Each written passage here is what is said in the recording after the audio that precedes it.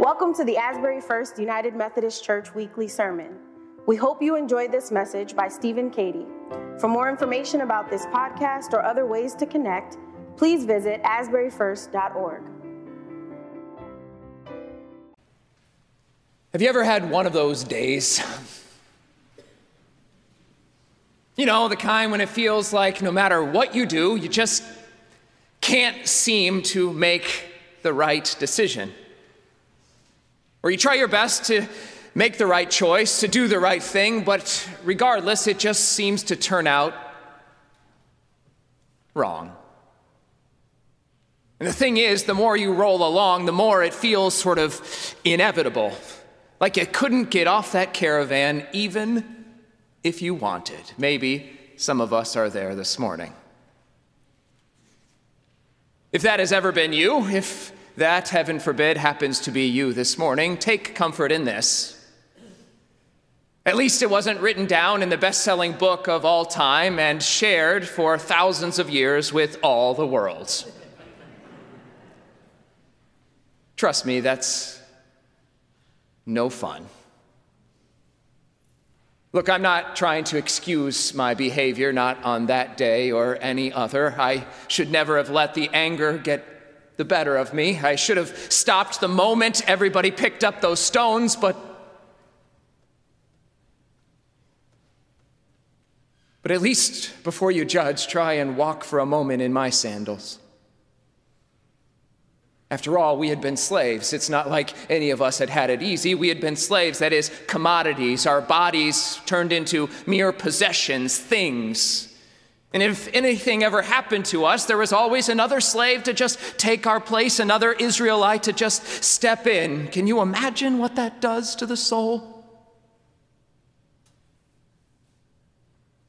We all dealt with it in our own ways, but let's be honest, it wasn't easy for any of us. My family was in mortar. My father had mixed mortar, my grandfather had mixed mortar, my great-grandfather had mixed mortar, said to have learned it from Dan himself, which meant that anything that old Ramses wanted to build, it was our family that was there mixing and mixing and mixing. We even built the old supply house in Pithom, not that anybody really remembers that anymore. As a kid, of course, I was so proud. Every time I saw a structure, I thought, that wouldn't be standing if it weren't for my family.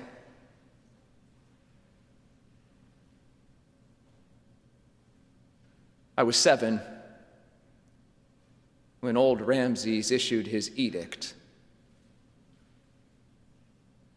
Guess he felt that the Israelites were growing too strong, so he ordered a purge. That is, he wanted to weaken us, and so he ordered that every boy born to an Israelite was to be killed, that is, thrown into the river, straight into the Nile. Every baby boy.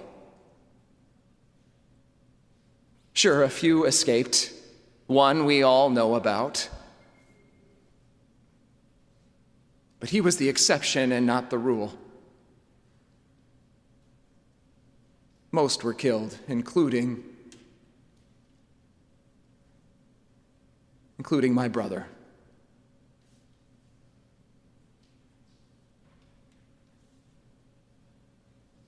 My parents were so anxious when my mother was pregnant. They kept praying for a girl, but I was a kid. I didn't understand. I wanted a brother. I didn't want a baby sister. I wanted a baby brother. And so selfishly, shamefully, I began to pray the whole time, the whole pregnancy, for a boy. I didn't know any better.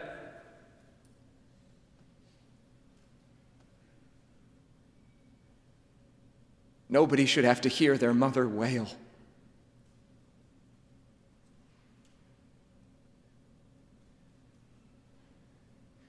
That was the first time I cursed God.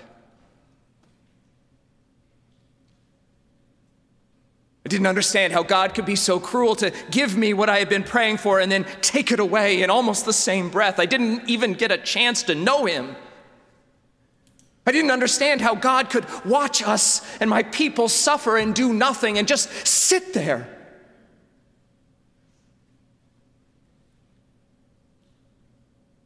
It was a moment that changed me.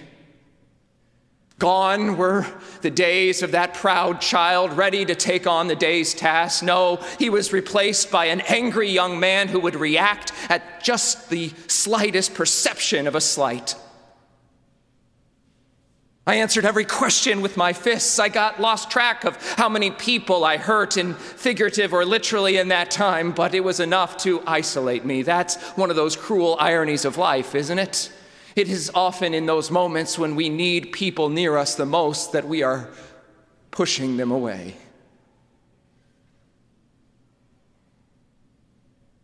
Truth be told, it was in one of those fisticuff moments that I first met him. I knew who he was, of course. Everybody knew who he was. How could you miss him? The Israelite, the Hebrew, living in Pharaoh's palace. But unlike everyone else, I couldn't stand him. He was the same age as my brother. And I couldn't wrap my head around how Moses could survive and be given a position of privilege and power living in the palace while my brother was just...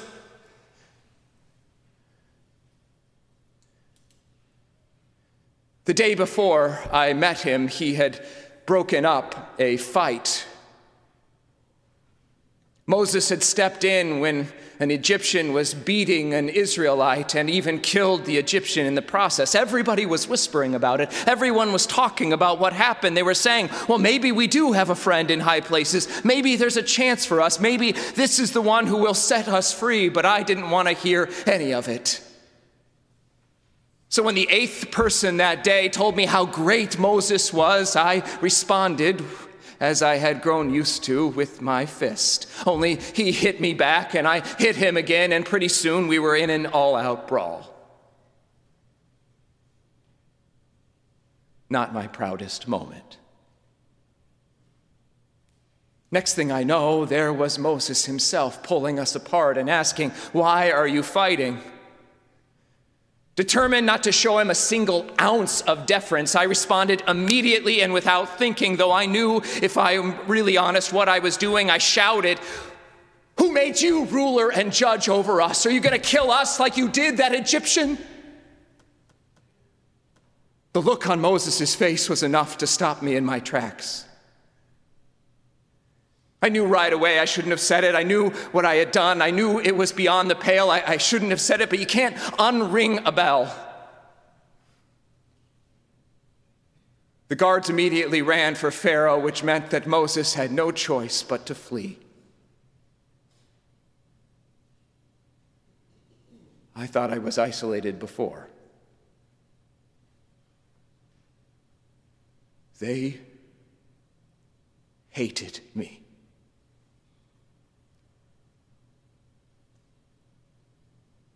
Couldn't stand to look at me. Even the people who had tried to get close, I just pushed away. I just kept to myself. I stopped answering with my fists. I stopped answering at all. I just kept to myself, and things just kept getting harder day by day, year by year. We thought it would be easier when the new Pharaoh came into town, when the new Pharaoh came into power, but it turns out he was even crueler than his father. And day after day, mixing and mixing and mixing, feeling that lash on my back, all I could think about is if I had just kept my big mouth shut.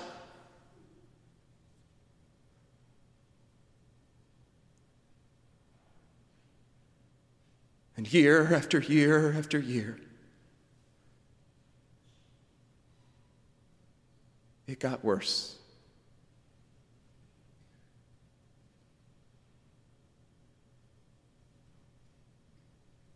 And then Moses returned.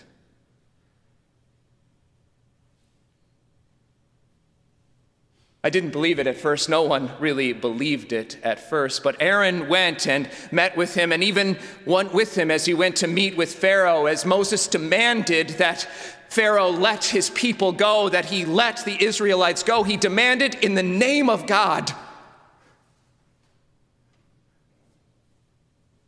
Those next few months were a blur. It felt like one day we were toiling day by day by day, mixing, and the next day We were free on the other side of the Reed Sea. I'll admit, even I began to think that maybe there was something special about Moses at that point. I began to give him a sort of begrudging respect.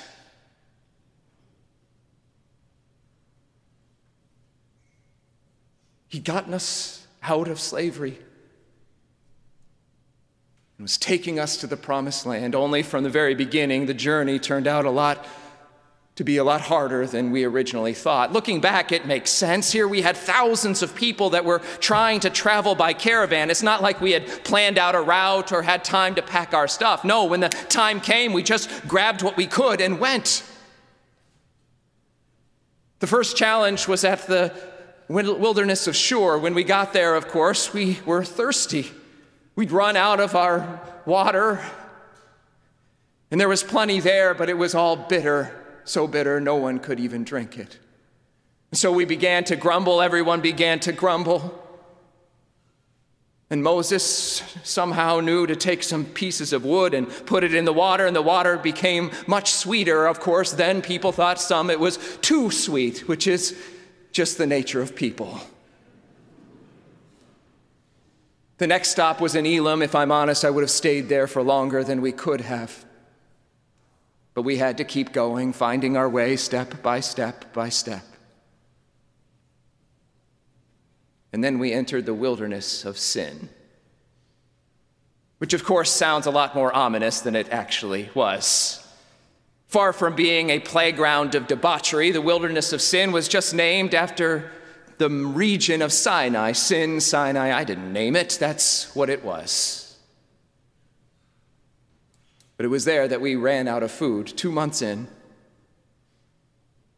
we didn't have anything to eat. I've since heard the term hangry.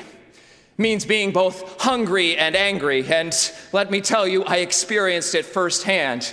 Sure, we had been hungry before, even when we were slaves, but there was always something to eat at the end of the day, always something that we could get. But here we had run out of all food, and we were hangry, yelling at Moses, asking for something.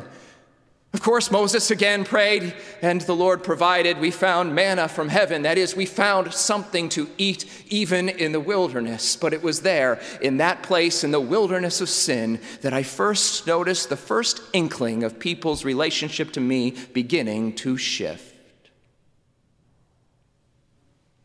Maybe because I had been the one known for hating Moses. When people wanted someone to stand in solidarity with them complaining about Moses, they came to find me.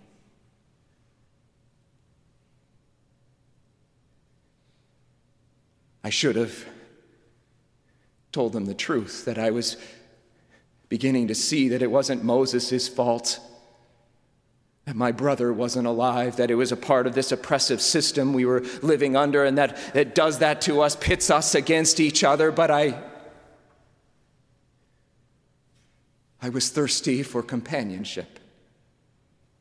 After years of isolation, it felt good that people were coming to me, looking to me to ask something, to try and say something with me, to bring me along. And so I responded as they expected. I began to tell them exactly what they wanted to hear. I complained about Moses and about God, and started to say even that maybe we were better off when we were slaves. And in the way of these things, one led to another. What started as just a small group of people, a small group of naysayers, grew and grew and grew until night after night I had collected this crowd of people who were all there to listen to me complain. Sometimes I say that as we journeyed by stages out of the literal wilderness of sin, I journeyed by stages into my own figurative one. And if you've ever traveled that route, you know the inward journey is sometimes more treacherous than any outward one. It was so intoxicating People were listening to me, whom they had shunned for years, me who nobody cared for, me who no one even spoke to. Suddenly they were listening to me. I was treated like one of the elders. I was one of the elders of Israel. They were listening to what I had to say, and it didn't take long before I began to believe my own lies.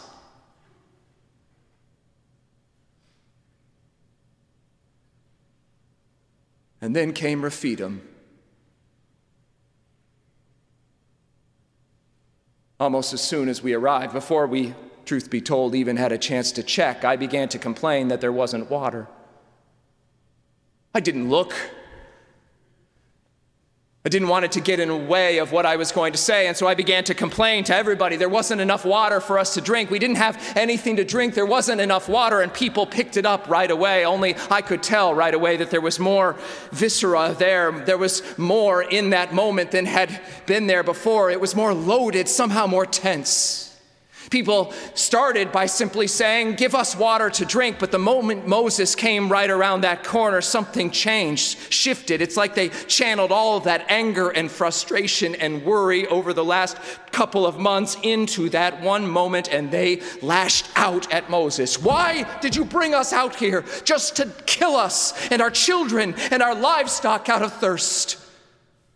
I noticed it right away. I understood it right away. It's the same thing I had said the night before, but I never thought they would repeat it, especially to Moses himself. But repeat it they did over and over and over again as the crowd surged forward. They began to lean down and pick up stones, ready to throw them at Moses. And I saw that look in Moses' eyes as he closed his eyes and began to pray to God. And then when he opened his eyes again, he stared right at me.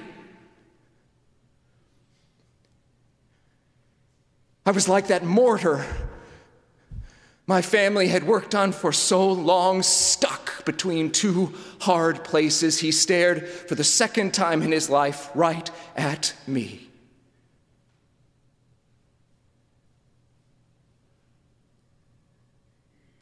And I recognized the look on his face.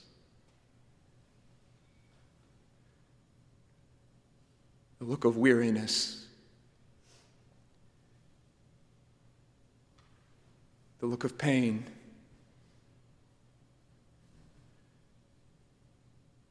The look of fear.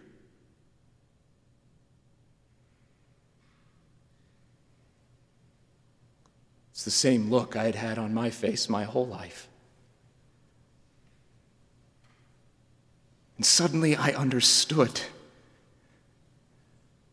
There wasn't actually anything special about Moses.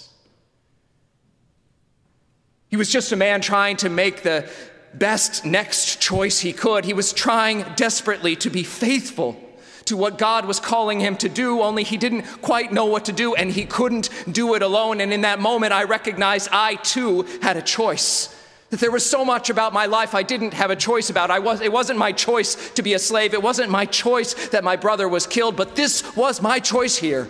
I couldn't save my brother, but maybe I could save Moses. And so somehow I made the first right decision of my life. I pulled together whatever privilege and power and authority the people had granted me, all wrapped up into a ball in myself, and I held up my hands to stop the crowd.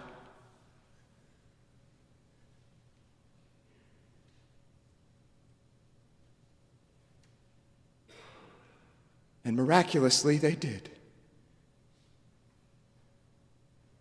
To this day, I don't know what actually stopped them, but when I held up my hands, whatever authority I had was used. Maybe they thought I was going to give a speech like I'd done the night before.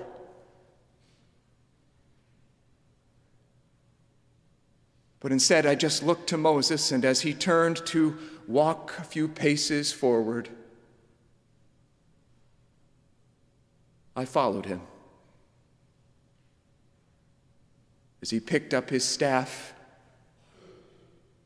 and he struck the rock, and there was water enough for all. And for the first time in my life, I felt the presence of God. I finally understood what I had been missing my whole life. That God can't change the way that we harm one another. That can't do anything about the way that we harm one another. That's a part of the freedom God gives us to live in this world. But what God can do is make sure none of us have to stand in that harm. None of us have to stand in that pain alone. That even on the worst day of our lives, when everyone else has abandoned us, God is still there. And take it from a mortar expert. When you finally experience that, it sticks.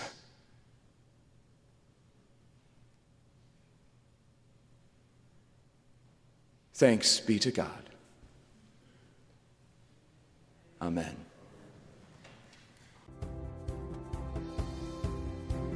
Thank you for listening to the Asbury First Weekly Sermon. If you enjoyed this message, please visit asburyfirst.org and learn more about our mission to love God and neighbor, live fully, serve all, repeat.